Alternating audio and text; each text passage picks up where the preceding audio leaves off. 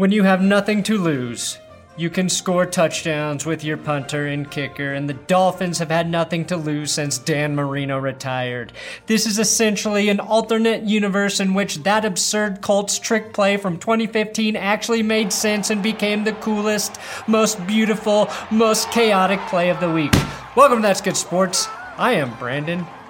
I am unbelievably humbled to see Rex Ryan get so emotional when talking about me on ESPN, Perna. Rex Ryan revealing what That's Good Sports means to him is moving. What makes this guy so special, Rex?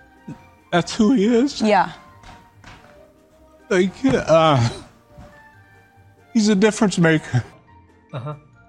I'm being told Rex Ryan was actually talking about Anthony Lynn, who uses his spare time to build schools in Tanzania and change people's lives for the better, and not me, who uses my free time to superimpose the Golden Girls' faces onto nude anime women. I may not be charitable, but I do know football. And I had no idea Carson Palmer unretired and signed with Philly. He's running with his quarterback, Carson Palmer. He's right here at the tip of the Wentz. I keep messing up his name, but look. Nick Foles got benched for Gardner Minshew today. The Ravens 49ers battle of the best lived up to all of the hype. I will recap all of NFL Sunday today. That's good sports. This is your daily NFL podcast of That's Good Sports. It's football that's good. Indochino is the world's largest made-to-measure menswear brand. They make suits, shirts, coats, and more, and everything is made to your exact measurements for a great fit. Indochino's process is simple. Choose your fabric, pick your customizations, and submit your measurements. Your package will be delivered straight to your door in 2 weeks. Right now, you can get $30 off your total purchases of $399 or more at Indochino.com when entering Blue Wire at checkout. Plus, shipping is free. That's Indochino.com, promo code Blue Wire for $30 off your total purchases of $399 or more. It's an incredible deal for made-to-measure clothing. You really have no excuse anymore to wear clothing that doesn't fit. Let the recrapping begin. The Titans beat the Colts 31-17. All I could really think about was how much every other game looked so beautiful in the rain and the snow today.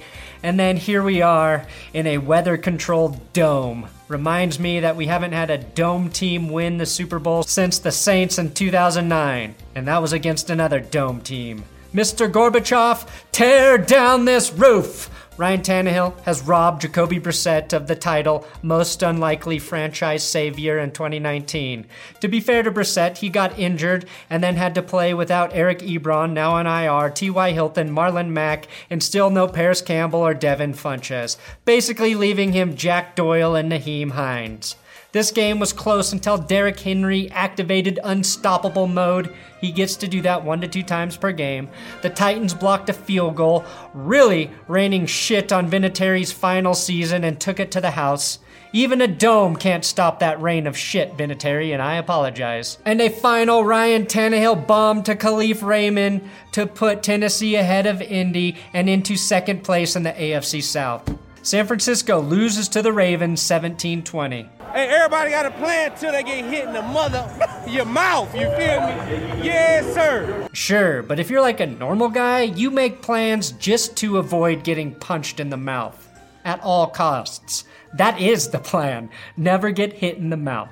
This game was wetter than Jimmy Garoppolo's bedsheets, and the camera was covered in rain like the landing scene from Saving Private Ryan. The 49ers did score first. It was a Deebo Samuel touchdown on 4th and 2 when Marcus Peters temporarily forgot he was supposed to defend the pass. Peters has been great since landing in Baltimore, but these baffling plays have always been part of his game. He's almost like the Jameis Winston of corners. That was significant as those were the first points Baltimore has allowed on an opening drive all season. The slippery Jimmy G was the first to fumble, and then Lamar Jackson immediately made the 49ers pay with the touchdown pass to his favorite tight end, Mark Andrews.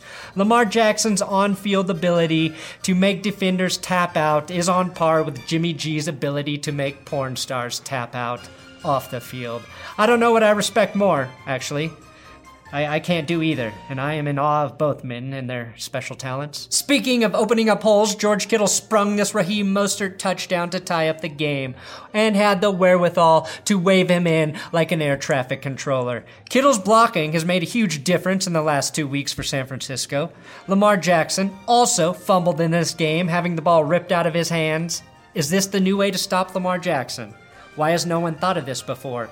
Do a rain dance so the ball is slippery and then strip it. That was the first lost fumble of the season for Lamar Jackson, and it led to Raheem Mostert working the ball down the field for the 49ers. They kicked a field goal, got this game tied. But God, I love it when I'm right. Just 6 second-half points were scored in this game. It was tied until the final 3 seconds remained. And the forgotten weapon for Baltimore, the guy I just said will be the difference when the Ravens need a big win in a close game, Justin Tucker hits a 49-yard gooch-splitting winner in the Purple Rain. Big trust. That's who he is? Yeah. The New York Jets fall to the Bengals. The Bengals win! The Bengals realized they could afford to actually win a game this season, so they put Andy Dalton back in the lineup. And the Red Rifle delivered early with this laser beam shot to Tyler Boyd in the end zone. This throw alone is going to get Dalton $25 million this offseason from the Bears. Dalton became the Bengals' all-time touchdown passing leader with that throw. How fucked up would it have been had Cincinnati left him on the bench all season with that record just dangling in front of him? That's some Adam Gase-level deviance, who sucks again, resuming his status as king of the losers. The Jets gave Miami their first win. Now the Bengals their first win, making them the only team to take Thanksgiving too literally. I applaud Zach Taylor for abstaining from victory longer than all other rookie head coaches, and if the Dolphins would just stop fucking winning, the Tank Bowl finale December 22nd between Cincy and Miami might actually mean something. The Browns fall 13-20 to the Steelers in the rematch of the game where neither Rudolph or Garrett were allowed to play. Freddie Kitchens wore a shirt that said, "Pittsburgh started it this week." Well, they finished it too, Freddie, keeping their lead over Cleveland in the AFC North. The first quarter was mostly the Browns and Steelers taking turns running between the 35-yard lines and punting to each other. The reprieve from those mundane plays was occasionally broken by a Princeton tight end laying down a stiff one like a tenured professor on a co-ed. Stephen Carlson went to Princeton. And more than anything, Carlton Banks wanted to go to Princeton. Princeton doesn't accept the clinically insane. Next! Carlson. You see the correlation. Not sure who is whiter, though, Stephen Carlson or Carlton Banks, but both tried to pimp out their sister. You know, my sister Hillary's not bad looking, and after 2 drinks or so, she'll do just about anything, so... Only to not get what they wanted, admission to a winning program. Then Kareem Hunt scored a touchdown. Kareem Hunt scoring a touchdown in Pittsburgh feels dirtier than this Steelers fan screaming his name before the game. Kareem. John, your wife's a... Kareem. Kareem. Wrong team, idiot. Hunt plays for the Browns. Now, I told you Devlin Hodges' secret power was being the only Steelers quarterback to make Washington great again. That Brown-stealing interception tied up the game, and it's the most impressive performance by a Washington since the World Series. Nay, the Revolutionary War, which is what I envisioned Cleveland versus Pittsburgh is now. Baker Mayfield hurt his thumb, which completely incapacitated the Browns. They are now incapable of doing anything right, which... come to think of it, is what should be considered as the Browns doing something right. Benny Snell, who lost his tongue in a terrible boating accident, gave the Steelers a 17-10 lead with his first career touchdown. The NFL is also looking to see if Snell was cheating by using wind power as a PESE. That's right, a performance-enhancing sustainable energy. You know what's not sustainable, though? A Browns winning streak. And after all of the name-calling, helmet-grabbing / swinging, alleged racism, alleging guys named Duck and Sheldon Richardson getting knocked out by a heating unit, karma prevailed for the hotheads on both rosters. If you don't appreciate the heating unit knocking out Sheldon Richardson and Mason Rudolph with the karma hot headline, I cannot help you. Big trust. That's who he is. Yeah. Eagles fall to the Dolphins 31-37. First play of the game, it's a Ryan Fitzpatrick interception, okay? But don't let that distract you from the fact that Fitzy has now thrown a touchdown against the Eagles as a quarterback for 7 different teams. Or that the Dolphins won and again scored with the rarest play in football, kicker-to-kicker touchdown. That play is more rare than a perfect Nelson Aguilar stat line featuring 0 drops. I do respect Nelson Aguilar's effort to make up for every drop pass this season on one play. Unfortunately, it came on a day where Carson Wentz would have been benched if Nick Foles was still on the roster and not getting benched in Jacksonville. The Dolphins may not be able to play consistently good offense, defense, or understand the value of good players who are already on their team, Minkah Fitzpatrick, but even they can pick apart a Jim Schwartz defense. You don't need a Harvard education to know to throw to whoever Jalen Mills is covering, but it helps. Nothing else from this game matters other than the kicker-to-kicker touchdown. Eagles fans handled this loss to Miami as well as you might have expected. One day there will be nothing left to burn, Philadelphia. What will you do then? What will you do then? The Potatoes hold on to beat the Panthers 29-21. The Potatoes defense started this game by making Kyle Allen look like the second coming of Jake Delhomme. Panthers, they looked unstoppable early. And I was too busy watching the Ravens and 49ers game to really know where it went wrong for Carolina. Probably the 200-plus rushing yards between Darius Geis and Adrian Peterson, so instead I will just repeat, Devlin Hodges is so good, he even made the Washington Redskins great again. The Panthers did get their first onside kick recovery since 1998, back during a simpler time when Washington's biggest problem was trying to figure out why a woman would not wash a dress that had semen on it. Interestingly, in a situation where Carolina could have really used Cam Newton's skill set, Kyle Allen took a 1,000,000-yard loss on their final play to end the game. The Packers handle the Giants 31-13. Rain, sleet, or snow, the Giants, they still blow. And this game had all of the weather I just mentioned. Aaron Rodgers threw 4 tugs in this Packers win and pulled off the kind of escape that would impress even Lamar Jackson. We should start paying attention to wide receiver Alan Lazard, as he and Devontae Adams combined for 3 touchdowns and close to 200 receiving yards. Add him to the list of successful Allens in 2019. The Packers away jerseys are like camouflage in that snow, though.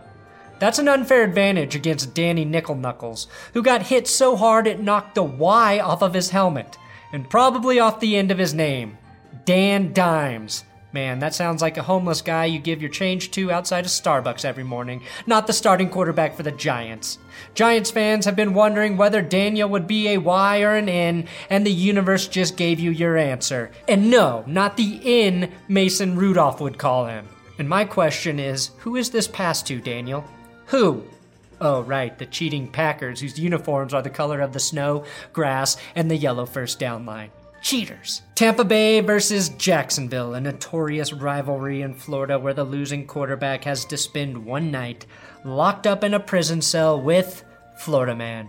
And even though Nick Foles was benched, he has to serve the time in the jail cell, not Gardner Minshew, who finished the game for Big Dick Nick after Big Dick Nick had 3 turnovers on 3 straight drives.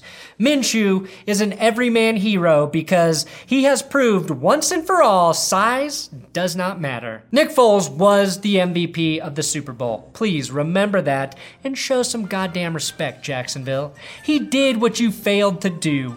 Beat the Patriots. It's been a while since I've mentioned this, but Shaq Barrett is still on pace to become the highest paid defensive free agent this offseason, sacking Nick Foles, Devin White taking it in for the touchdown. Pair that White touchdown with his interception earlier, and you still cannot explain why Jameis Winston, even in a dominant win, can't have a 0-turnover game.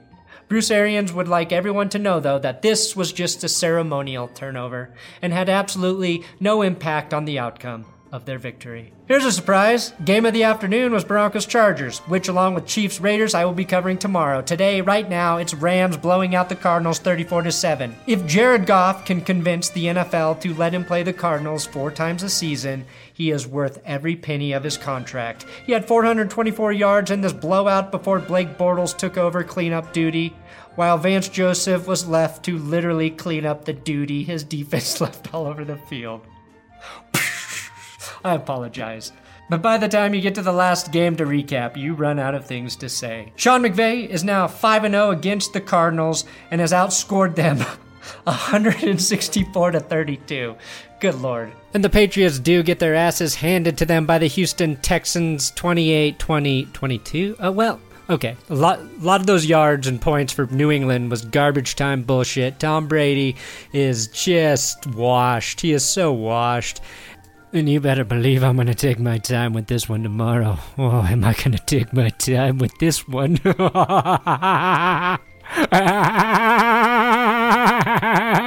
for watching another episode of That's Good Sports.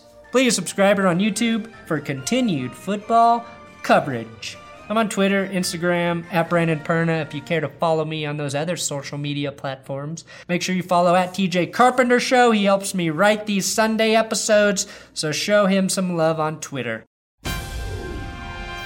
This is your daily NFL podcast of That's Good Sports.